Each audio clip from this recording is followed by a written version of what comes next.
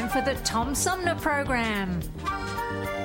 The Tom Sumner Program is a live variety show with music, comedy and special guest interviews every Monday through Friday. Oh, it's always a pleasure to be with you, Tom. You know that. Yay, Tom! I love it in Flint! You're very astute, Tom. Tom, easy question. I'll debate Andy Dillon on your show. Well, that's a very good question. Hello, darling. This is Elvira, Mistress of the Dark, with Tom Sumner. I'm all right, Tom. How are you? You lucky day, Mr. Sumner. Ciao, Tom. How are you today? That's a good question. Hi, this is actor, comedian Joe Napodi, and you're listening to the Tom Smothers. I'm sorry, what's his name? Sumner. The Tom Sumner Program. Good morning, Tom. How you doing? Hey, at least I got the Tom part right. Stay tuned, because it's on now. The Tom Sumner Program. I'm United States Surgeon General Jerome Adams, America's doctor. And all across our nation, we've taken steps together to slow the spread of coronavirus. Now we must continue to take personal responsibility to protect ourselves and our loved ones. Because even though not all of us risk a severe case of coronavirus, we all risk getting it and spreading it to others, maybe without even realizing that we're sick. So if we want to get back to school, back to work, back to worship, and back to overall health, there are things our country needs to do. We need to follow state and local guidelines, take extra precautions if at higher risk, wash our hands frequently, stay 6 feet from others when we can, and when we can't stay 6 feet from others, please, I'm begging you, wear a face covering. These small actions will make a big difference. So I'm asking you to say it with me, America. Coronavirus stops with me. You can learn more at coronavirus.gov. Produced by the U.S. Department of Health and Human Services at taxpayer expense. I know this is a really hard time for everyone. We're facing a killer virus, economic pain, and all the frustrations of being cooped up at home. Believe me, I have 2 teenagers to deal with. But the worst thing we can do is let up now, triggering a second coronavirus wave that causes more death and economic chaos. What you're doing is working. You're saving lives. So let's all hang in there, and please, stay home and stay safe. Hi, this is Gretchen Whitmer, and you're listening to the Tom Sumner Program. It's time now for Armchair Politics. Join host Tom Sumner for this weekly reality check on current events in local, state and national politics and the real issues that really matter. You too can be part of Armchair Politics. Find us on Facebook. We let the dogs off their leash. Stay tuned, because it's on now.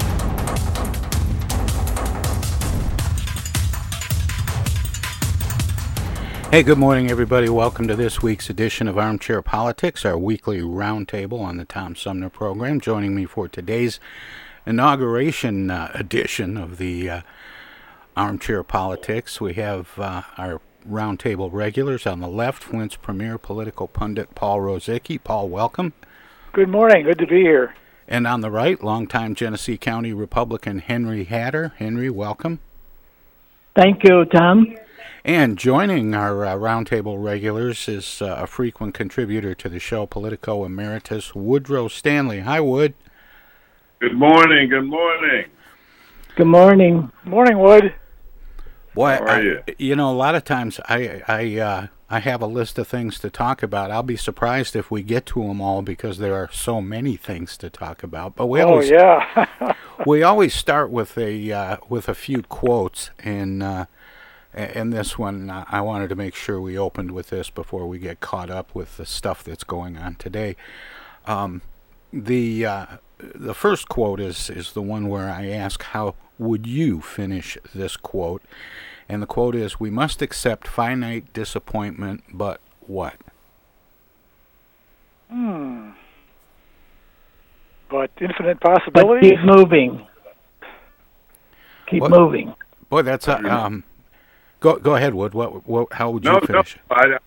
It sounds so familiar. Well, and it should, because it's by one of the most quoted people of the 20th century. The original quote is, we must accept finite disappointment, but never lose infinite hope. Okay. Churchill? No, It was MLK. Oh, okay, yeah. And I wanted to squeeze in a quote from Dr. King because it was. That's right. We acknowledged his birthday on Monday. Quote of the week is. This is interesting. Our goal is to be prepared to ensure that what happened at the U.S. Capitol never, ever happens here. Governor Whitmer? Whitmer.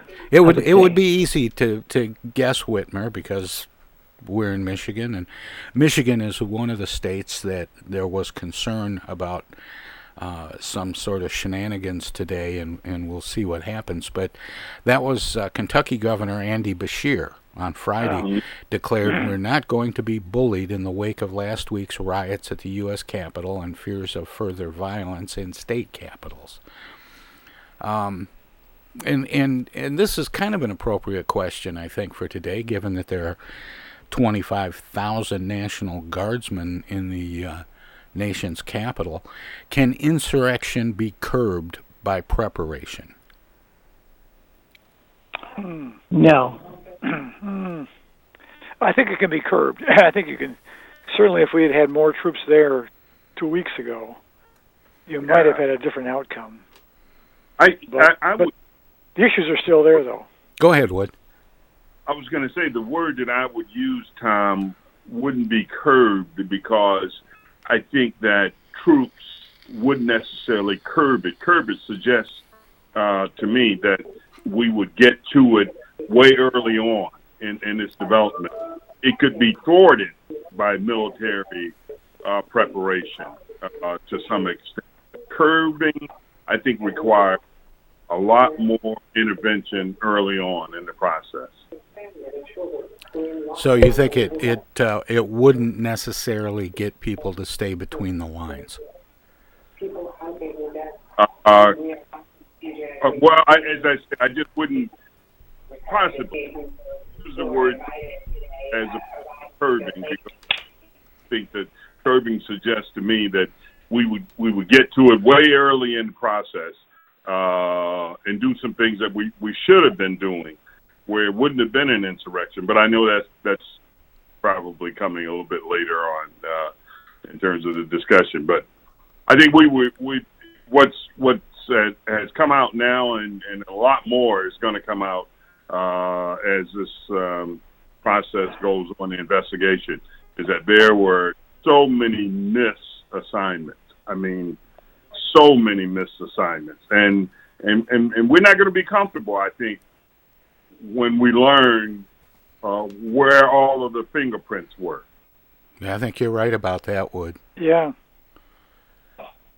You know, the media is certainly making it all about Trump and the way that he poured gas on the fire the morning of the 2 weeks ago of the breach at the Capitol. But the more we find out, the more we find that, that was in the works long before that day. Yeah. Yeah, it sounded like there was some planning clearly in terms of what they brought to the events of 2 weeks ago, and the Proud Boys and the Boogaloo Kids and all that. I mean, clearly, it wasn't just a mob that stormed the Capitol. There's a lot of serious, appears to be a lot of serious thought and planning went into that process. Well, here's a quote for you. It's been the worst week of my life. I didn't want to be in a position where I'm having to decide whether to impeach a president of my own party, but I think the assault on the Capitol was very much a watershed moment for me. Mike Pence? No, that was a senator. I think it wasn't McConnell. I don't think he said something. No, it wasn't McConnell. Oh no, that was Meyer. Yeah, Meyer? Yep, it was. Yeah. It was when U.S. Representative Peter Meyer was sworn into office January 3rd. He was eager to get to work on the policy priorities he championed on the campaign trail here in Michigan, promoting economic freedom, individual liberty, and combating the coronavirus pandemic. Instead, just 3 days later, the first-term Republican congressman from Grand Rapids found himself in an almost unimaginable situation, fleeing the House gas chamber, it was almost a gas chamber, gas mask in hand, after a violent mob of President Donald Trump's supporters charged into the U.S. Capitol in an attempt to overturn the 2020 presidential election. How will Myers' impeachment vote affect him going forward? Well, I don't know. Henry may have a better answer there, but I mean, Grand Rapids area is changing a bit. Justin Amash didn't survive his vote for impeachment, but I'm not so sure that it's going to be all that fatal for him. What do you think, Henry? I think it's pretty dangerous. He has to decide whether he's going to protect the Myers Empire or whether he's going to accept responsibility for being the congressman in the 3rd District. And people already say that he's out of touch because he's rich and he's in party circles and he's untouchable. So, and there's a fear that people begin to overwhelmingly boycott Myers Industries. So it's something for him to think about. And I can't go further than that. He has to decide that. Well, it's probably a foregone conclusion. The one thing that we do know is he's going to have a primary. So that's one thing we could probably say with certainty. But someone said that that's Justin Amash's old district, and Justin wasn't I served with him for a term in the legislature, and he wasn't your typical Republican. So it'll be interesting to see what happens over there. Yeah, that's yet to be determined. I was going to say that at least Myers has got one advantage. Everybody in the state's got a plastic bag with his name on it someplace, probably. Yeah. But once he's also got out there leveraged is that business empire that he has to tender. It's funny. It's funny you Go mentioned the Meyer brand there, Paul, because I remember when Al Kogel ran for the Mott Community College Board of Trustees, and at the various polling places there were these Kogel signs. People were walking up to the poll workers thinking that they were giving away free hot dogs.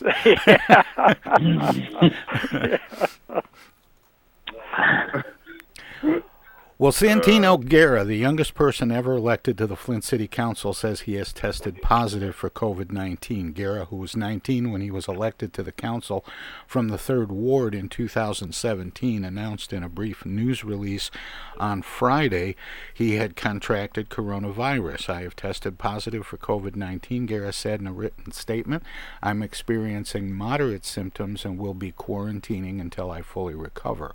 In the interim, constituents and others may contact the City Council office at 766-7418 for assistance. I ask residents to continue to take the virus seriously and stay safe. Is Guerra's infection a reminder that COVID-19 can attack anyone? Yeah, he's the youngest person on the council, I believe, isn't he? Yeah. A long shot. Yeah. Yes. Yeah. Nobody's exempt. In fact, wasn't he just when he first got elected? Wasn't he just 18 or 19? I think I've forgotten exactly. 19 when he was elected. 19, yeah. Out of high school. Yeah. Because I went to some of his fundraisers. Yeah. Yeah. In fact, he's gone to college while serving on the council, and now I think he's working over at the sheriff's office. Yeah, I think he got a degree in criminal justice, I believe, or something related to that area. He just graduated this past year, I think. Mm-hmm. Well, we just have about a minute before we go to break, so I don't want to dig down too much on something else. But I will mention that The inauguration is going on today, and it will happen just as we leave the air. President-elect Biden will take the oath and become President Biden. And I should have probably pulled up one of those sound bites from yesterday, but maybe we'll have a couple of those coming up. But in the meantime, you're listening to us on WFOV 92.1 LPFM in Flint. They are a broadcast service of the Flint Odyssey House Spectacle Productions and my good friend Paul Herring. And we're going to let them squeeze a few words in or do whatever they do when we go to break. If you're streaming us at TomSumnerProgram.com, we have some messages as well, but then we'll be right back with more Armchair Politics on the Tom Sumner Program. Everybody's doing a brand new dance now. Hi, this is Mark Farner, and you're listening to the Tom Sumner Program. I'm Julie Lopez with Crime Stoppers. Have you ever wondered what to do if you have information about a crime or the whereabouts of a felony fugitive and you want the police to know but you need to remain anonymous? Well, here's what you can do. You can go to p3tips.com or download the mobile app. You can go to Crime Stoppers of Flint and Genesee County's Facebook page and click on the Leave an Anonymous Tip tab, or you can call 1-800-422-JAIL. All methods are anonymous, and if your help leads to a felony arrest, you may be eligible for a cash reward. Remember, your voice matters. Thank you, and thank you all for tuning in. You know, we know that tough times don't last, but tough people do. We've been through a lot here in Michigan. We've been through crisis before, where the country needed their countrymen and countrywomen to pitch in collectively to get through a crisis and rise to the occasion. Michigan once was the arsenal of democracy to win World War II. We need that same spirit now. We're working around the clock with doctors and hospitals and first responders to stop the spread and to save lives. But we need your help too. The state has launched a new volunteer website at www.michigan.gov/fight-COVID-19, where trained medical professionals can register to serve their fellow Michiganders by assisting hospitals in fighting COVID-19. State residents can also use the site to find out how they can help in their local communities by giving blood or donating resources or needed medical supplies. Whether you're a medical professional looking to volunteer or you're someone who can give blood or donate to your local food bank, everyone can help out. To get through this, we must all do our part. Stay home, stay safe, and save lives. The Tom Sumner Program plays host to the best political roundtable on radio every Wednesday from 10 a.m. to noon. Armchair Politics features great commentary and analysis about the headlines from local, state, and national politics with an alumni of world-class pundits, plus quotes, tweets, and those weird and wacky stories we call the X-Files. If it's Wednesday, catch Armchair Politics on the Tom Sumner Program. MTA Flint is nationally recognized for continually seeking to provide sustainable, reliable, and cost-efficient transportation for individuals throughout the region.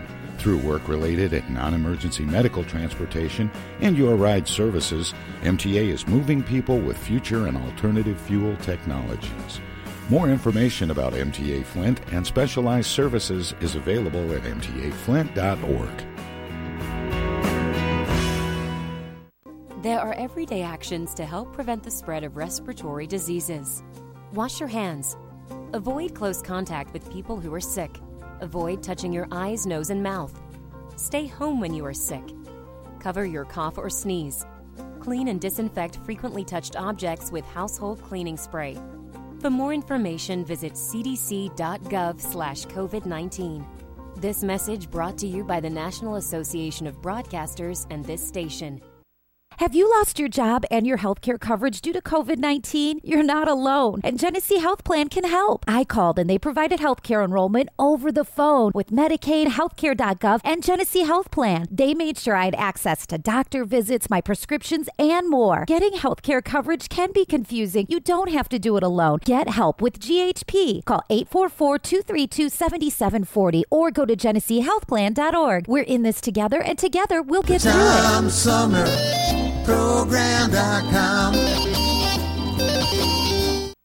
Hi, this is Deb Cherry, Genesee County Treasurer, and you're listening to the Tom Sumner Radio Show. Hey, welcome back, everybody. Armchair Politics continues now on the Tom Sumner program with Woodrow Stanley joining our roundtable regulars, Paul Rosicki and Henry Hatter, as we talk about local, state, and national news and politics and current events. Genesee County is experiencing a vaccine shortage due to a high demand, but intends to vaccinate seniors and critical workers as more doses become available. All vaccines allocated to the county by the state are distributed, and no appointments were available as of Monday, according to a news release from the Genesee County Health Department. The department has been inundated by phone calls since announcing it was vaccinating healthcare workers.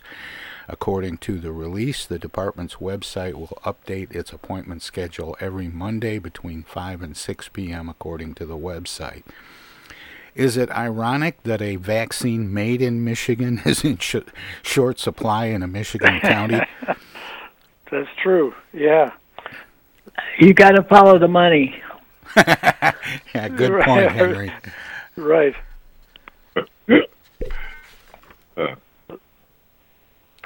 One thing I did want to mention, the City of Flint has agreed to place 2 millage renewals on the May ballot, and the Genesee County Board of Commissioners could also place a proposal to renew the existing telephone surcharge that supports emergency 911 service. They'll put that on the ballot for all voters countywide at the same time. The County Board of Commissioners delayed adding the emergency dispatch request in a meeting this week, and Board Chairman Mark Young said the issue will likely be taken up again when the board meets January 27th. The Flint City Council approved putting the public safety and mass transit renewals on the ballot during its meeting Monday. Are these renewals likely to pass? I like the service from telephone emergency services. I think that that's needed, and I think that people ought to continue that process. And renewals generally do have a pretty good chance of passing. So yeah. Above and beyond the individual merits of them, simply being a renewal does give it a big advantage, I think. And it's beneficial. Yeah, we around here just rarely, as you know, Paul, do we turn down a renewal. Yeah. Once they're in almost. But those things are beneficial for the people who are in the most need of those kind of services in time events that other people can't fulfill. Sure. But I think it's, and all of the public pays for it. I think it's a good thing. Well, the governor's office on Thursday announced new caps on how much the state will pay for criminal defense fees for current or former state employees charged in connection with the Flint drinking water crisis, as the state's total criminal and civil legal bill arising from the catastrophe has topped $52.6 million. The Office of Governor Gretchen Whitmer revealed the new caps and legal reimbursement policy as Attorney General Dana Nessel brought new charges in connection with the lead poisoning of Flint's drinking water and deadly outbreaks of Legionnaire's disease in the Flint area, which officials say are related. Among those charged, of course, are former Governor Rick Snyder, who faces 2 misdemeanor counts of willful neglect of duty, and former Department of Health and Human Services Director Nick Lyon, who is charged with 9 counts of involuntary manslaughter. The state has already paid millions in criminal defense fees for both men, as well as many other current and former state employees. Lyon had been charged previously by former Attorney General Bill Schuette, but Nessel dropped all outstanding charges in June of 2019 and launched a new and expanded investigation. Is it a good idea to cap criminal defense money for current and former state officials? Well, why not? They get capped for everybody else. Right? Depend on their ability to pay. It may also depend upon the sheer number of defendants you have, too. I mean, if you have one defendant or a dozen, it could change the amount of money we're talking about as well. Well, this whole, and I'm not, I sort of not sure about the capping piece, but just this whole notion of the amount of litigation undertaken against public entities, I think you have to put it in that context, because I know, I don't know from what someone told me. I know from the number of times that I was sued. And in most instances, they were frivolous lawsuits. Now, I'm separating that from the city of Flint, but just this whole notion of capping. Now, when a public official is derelict, and they're found to be derelict, I think that's a whole different matter.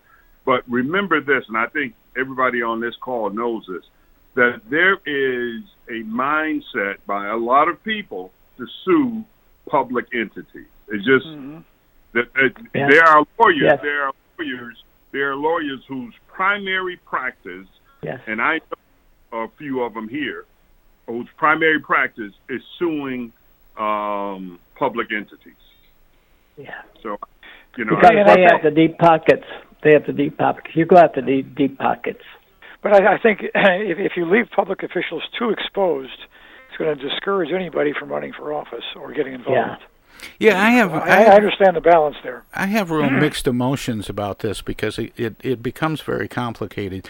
You want the best people to serve in elected and appointed positions, and you want to offer them some defense against what, as Woodrow pointed to, some frivolous lawsuits, and of course attorneys are running around assuming that government has deep pockets. I feel like that's something that should exist, but then I get really confused by the fact that we're funding two sides of the fight. We're funding the prosecution, we're funding the defense, and the we is us, because the money isn't the government's money, it's our money. But that's the people's rights. Both sides need to be heard, both sides need to be funded equally. Yes.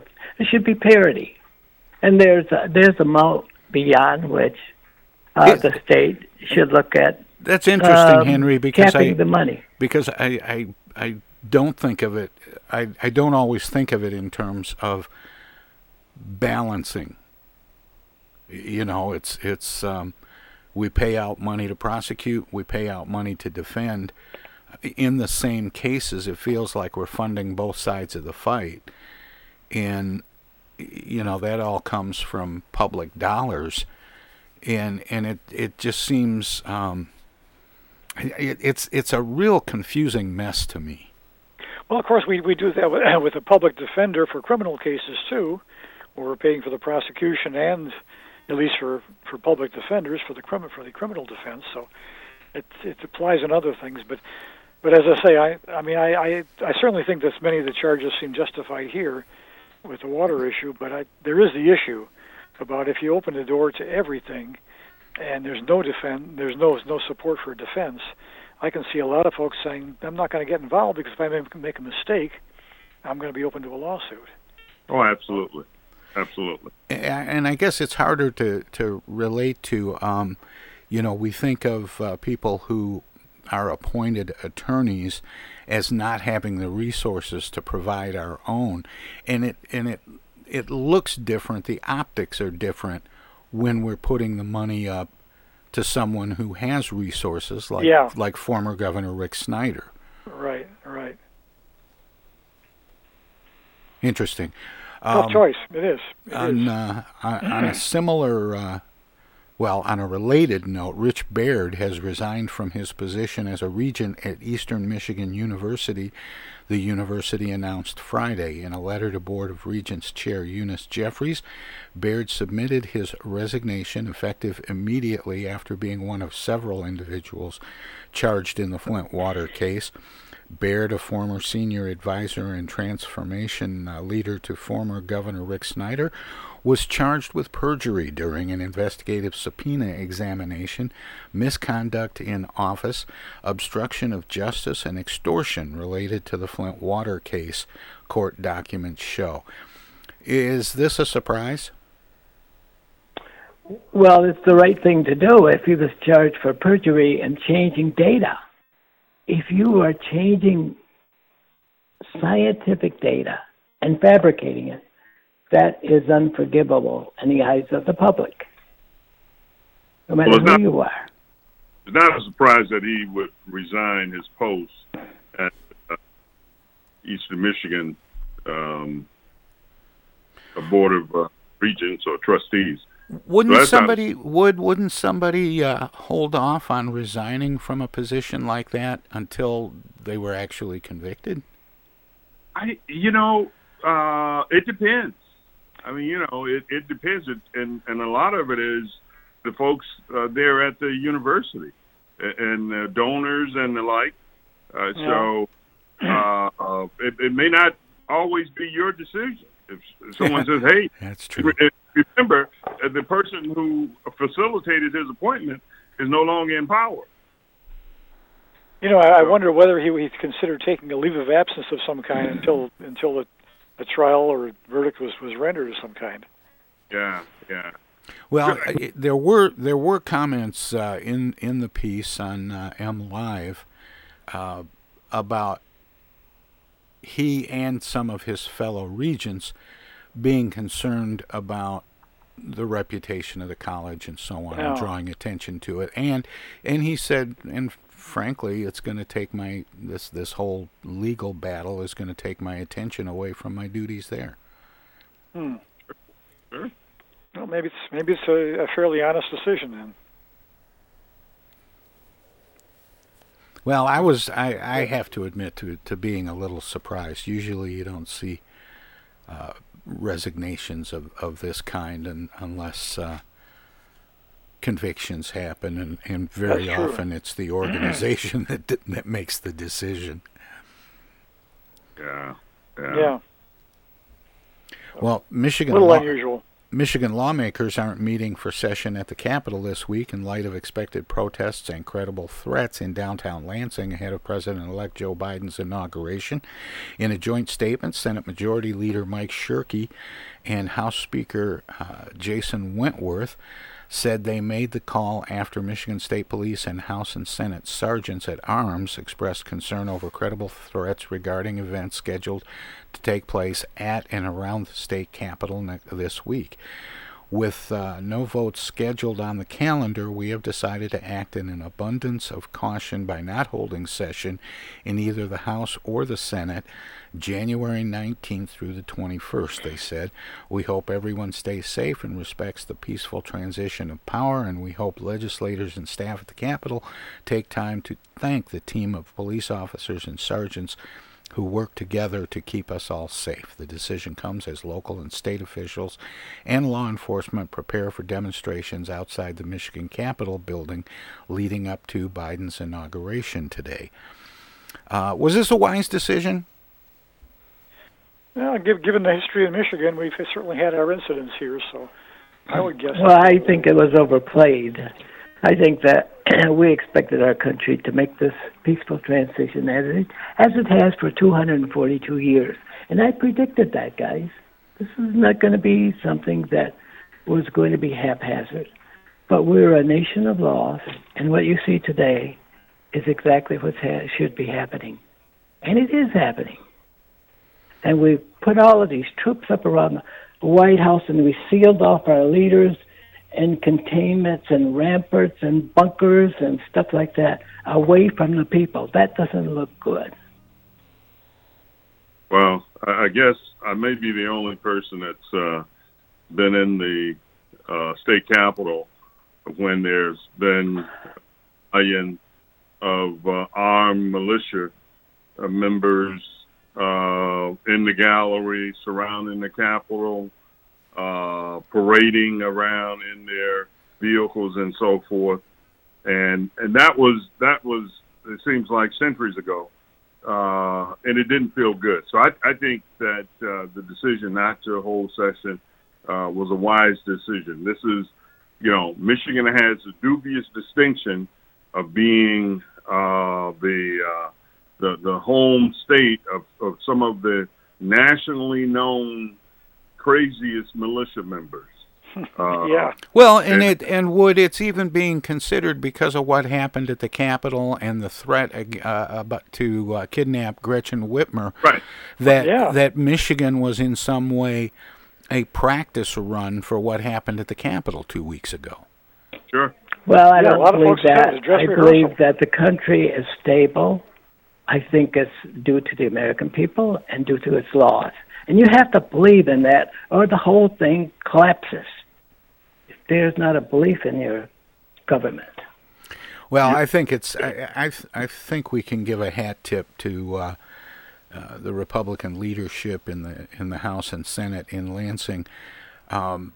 They may be erring on the side of caution, but they took advantage of a hole in the schedule. They didn't have any votes scheduled. There wasn't any urgent business, so they said, better safe than sorry. I think that was probably a good idea. Yeah, I think it was a wise decision in light of what happened 2 weeks ago. And again, this Sunday they had a very minimal turnout, apparently, because there were so many troops around. But you never know. There could be more tomorrow. Can you imagine how the rest of the world is looking at the United States now? The world's only free and democratic society. That you have troops, like it's Tiananmen Square. Washington is like Tiananmen Square. I visited Tiananmen Square in 1998, where all of the people were killed and the government turned on and just mowed them down. And but yet they don't have walls around that place. It's still, you can still feel like you're comfortable there, guys. And here we've walled up our institutions of Americans. And I believe that there's good Americans in every walk of life, whether it's Democrats or Republicans, whether it's black or white, whether it's men or women, whether it's immigrants or people who were born here. There are those people who believe in stability. It might be an overreaction, and in many ways I hope it is an overreaction rather than what really happens. But again, in light of the surprise we had 2 weeks ago, it's hard to say that it's a bad decision, because I think we've seen too many incidents that replicated what happened in Michigan and what happened in D.C. a couple of weeks ago. But I believe in the Constitution, I believe in its government, and I believe in its people. Yeah, go ahead, Wood. I want to just say this, and because and you all know that Henry and I have some disagreements about a few things, but we're great friends. But I've never heard so much poppycock come from someone about where we are as what Henry just said. We are in crisis in this country, and we cannot ignore. I don't blame Donald Trump for creating racism in this country or necessarily creating the insurrection. You only have to look at the job titles, the professions of some of these folks that are being charged. These are not people that came from Mars or Jupiter. Mm-hmm. I mean, they have police officers, veterans, and so forth. Look, if you look at what has happened with white supremacist organizations, this is not Woodrow Stanley saying this. Look at the organizations like the Southern Poverty Law Center that track these organizations. Right. Since the Obama presidency, the membership of those organizations have skyrocketed. Do you think that the numbers have increased, or that those people came out of the closet? I think that when people say this is not who we are, I heard a commentator say unfortunately, this is who we are. And we can't put our head in the sand. That's one of the things that I think has been so troubling about the events of 2 weeks ago. And we talked about this last week. Remember, Paul and Henry, we were talking with Jan Worth Nelson, and I remember saying one of the things that is so disheartening is that this isn't, foreign terrorists or an attack by a foreign power. It's us. Yeah. And the most worrisome thing is that, at least in terms of the thing in Washington 2 weeks ago, is that it appears to be some of the police officers and military officials who at least were complicit in to some small degree, complicit in the whole event. Which I think Woodrow would be quick to point out that shows how much this notion of white supremacy or just flat out racism has seeped into all corners of our country. Yeah. Guys, when you talk about white supremacy, do you know how badly you make your kids feel that they have to accept the blame for what their fathers did and have to recoil from being white? Like Nancy Pelosi talked about the whiteness. Well, those kids are still white, and they look for a future that's worthwhile living. And we are turning on our kids and eating them rather than accept responsibility for what we do. And I look at this in the classroom, I see black kids who recoil from the teaching of slavery. They don't want to stand by a white child and have them perceive them as part of a slave. That's just not in the classroom today. And there are white kids who don't want to be seen as second best, and the feeling that they have to accept the wrongs for the sins of their fathers. And we do that all the time. And we're going to have white kids as badly recoiling from society as are black kids and other kids. There's something wrong with this whole thing about race. And we're deep into it, and we kind of justify it. And there's no justify. As long as the whites don't get themselves together between Democrats and Republicans and leaders and non-leaders, they can't possibly lead other people. And this is a pluralistic country. So they got to pull themselves together. Remember this. One of the great things that gives me a lot of hope about this country in terms of white kids and black kids that are my grandkids' age. My oldest granddaughter is 20. Was this past summer? Did you see the number of young white folks out in the street? That's true. Marching for social justice and admitting, Henry, that many of them said, "I understand that I had, because of my white skin." That's my point. Just a second.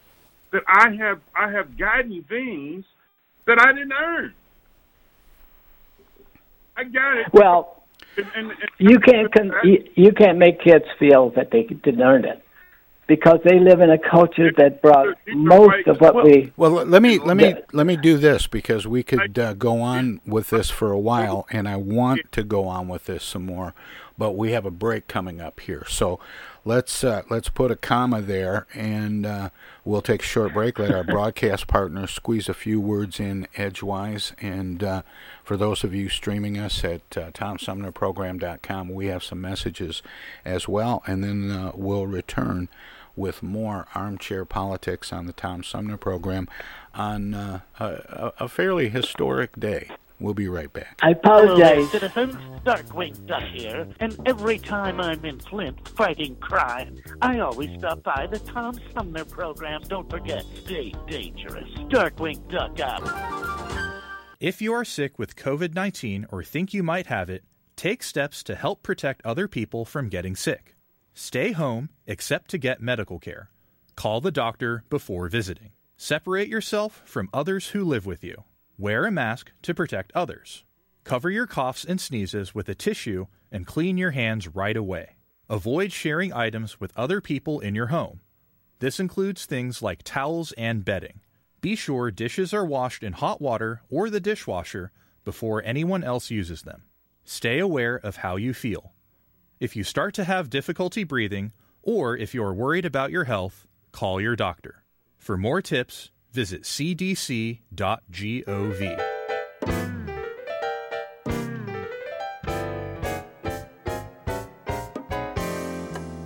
The Tom Sumner Program has hosted live candidate forums for local, state, and national offices at bars, restaurants, coffee shops, and colleges. Armchair Politics has gone to Lansing, Frankenmuth, Birch Run, and Hell, Michigan, that is. We've done shows all the way to the Mighty Mac and back to the Bricks. We've done remotes from a baseball stadium in Lansing, a grocery store opening in Flint, and from a moving train. We'd like you to tell us where to go next. You can write to us at TomSumnerProgram.com, call us at 810-339-8255, or contact us on Facebook. This is your chance to tell the Tom Sumner Program where to go.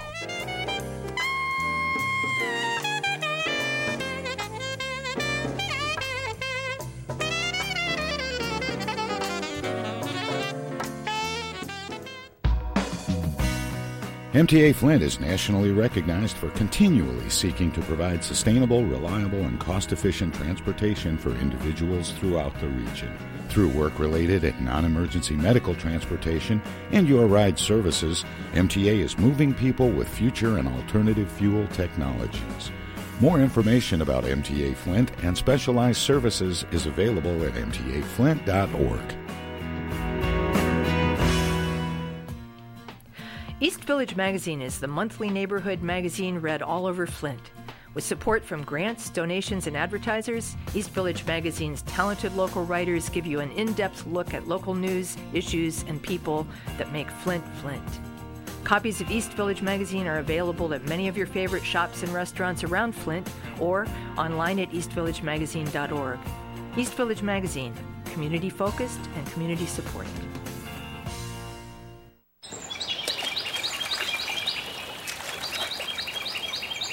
Imagine a journey down a picturesque riverway.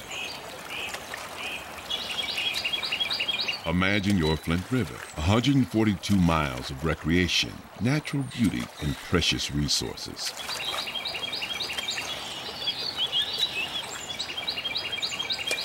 The Flint River is a vital resource that is available for all to use and enjoy.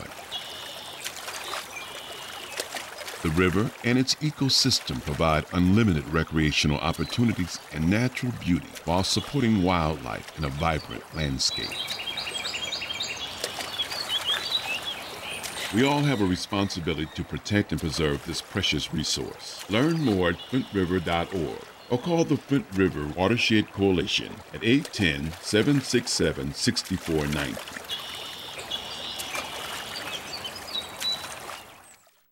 Technical assistance for the Tom Sumner Program is provided by Swiftlet Technology, engineering and IT services at swiftlet.technology.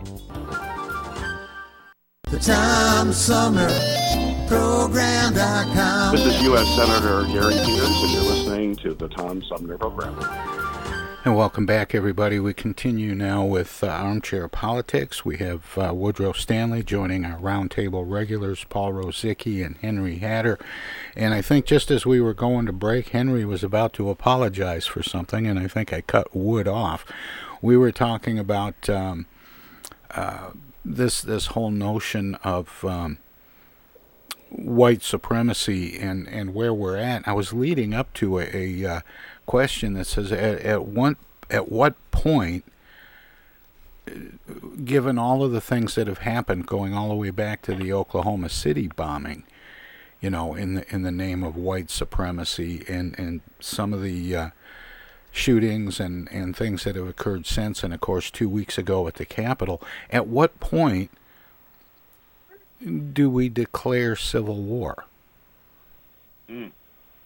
What has we're a long ways from that. Do you think so, Henry? Because that's the question yes, I have. Yes, watching those events at the Capitol, and the way that it's being couched by pundits and others as insurrection, as a breach of the security at the Capitol, as an attack on that branch of government, all of these different things. But watching the activity when you have, hundreds and maybe thousands of people chanting, "Hang Mike Pence," and the building of a gallows on the Capitol grounds. I mean, those things. That's who we are, guys. Those are powerful. I know, but at what point, when does it actually become a declared civil war? Is it? But white supremacy, you have never demonstrated that white supremacy was dominant in this country.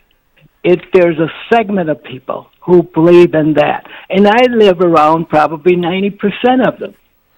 So, and yet nobody's demonstrated that they pose a threat to me, or they pose a threat to the country. They have their own ideas of what they believe.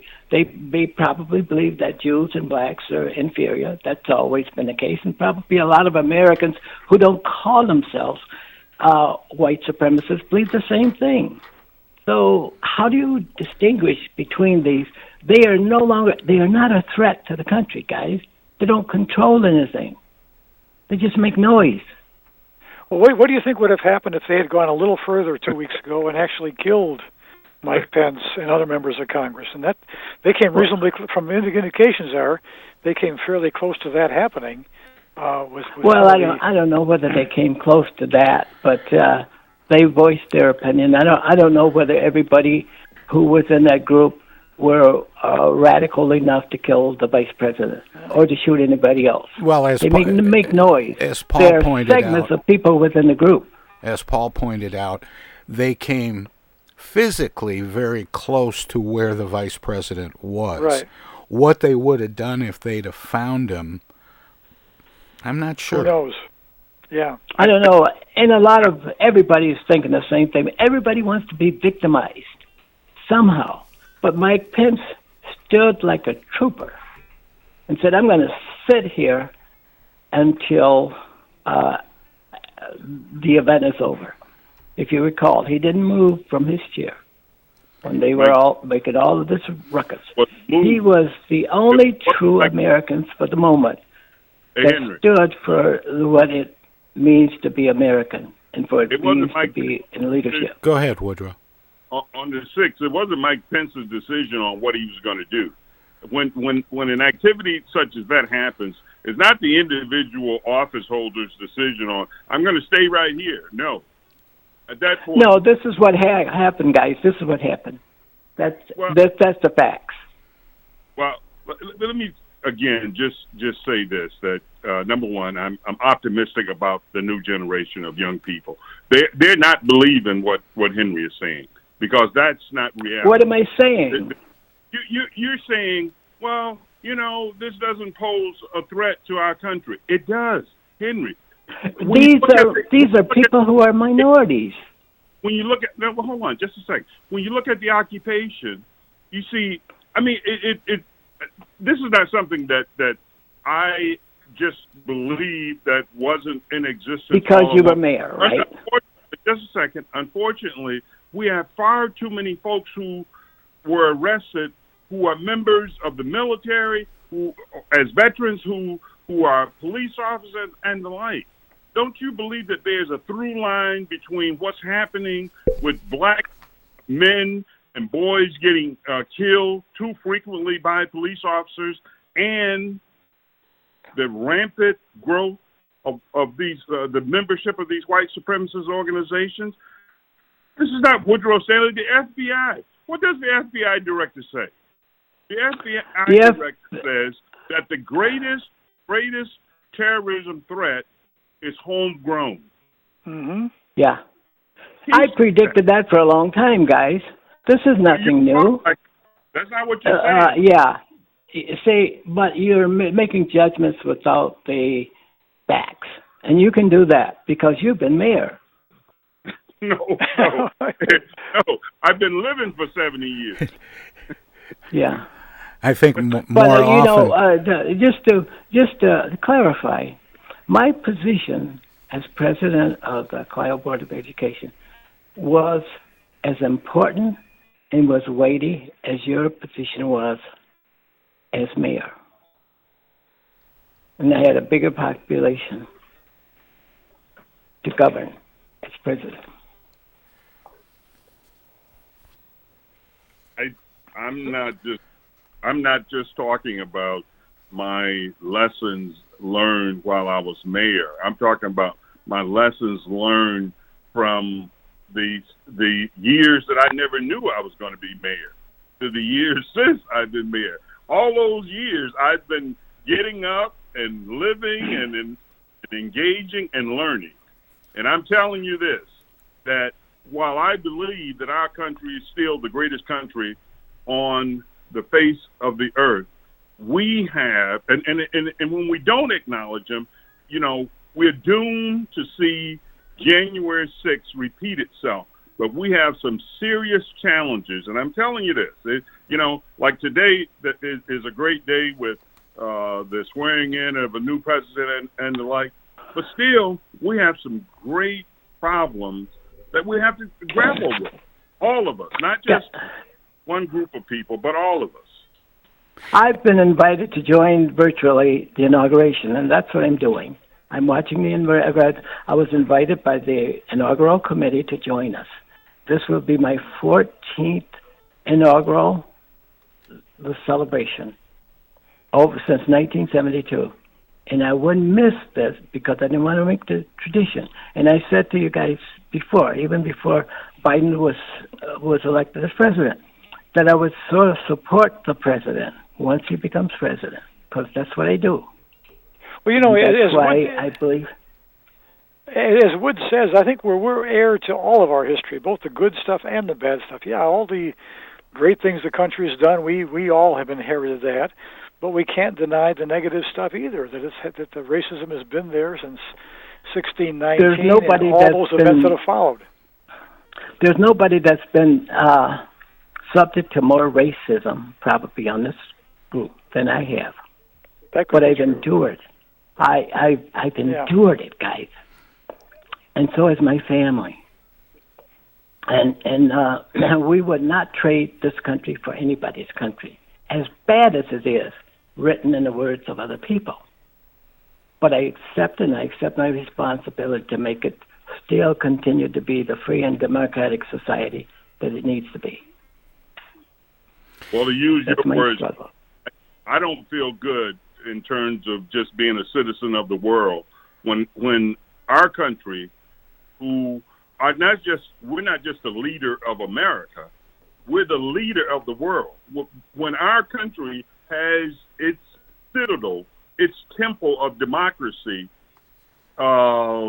ramshacked and with nooses and people screaming, hanging the vice president, that's not a proud moment for me as an American citizen. I can tell you this. But that's been customary for us. I don't know where you've been, but that's customary, and we've outlived those things, and we look with hope to change things. Can someone help me?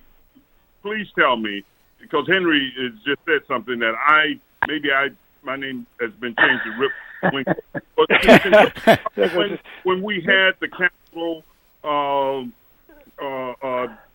broken into and ramshacked like we did on not since 1814. Yeah, that's almost unprecedented. And then that level.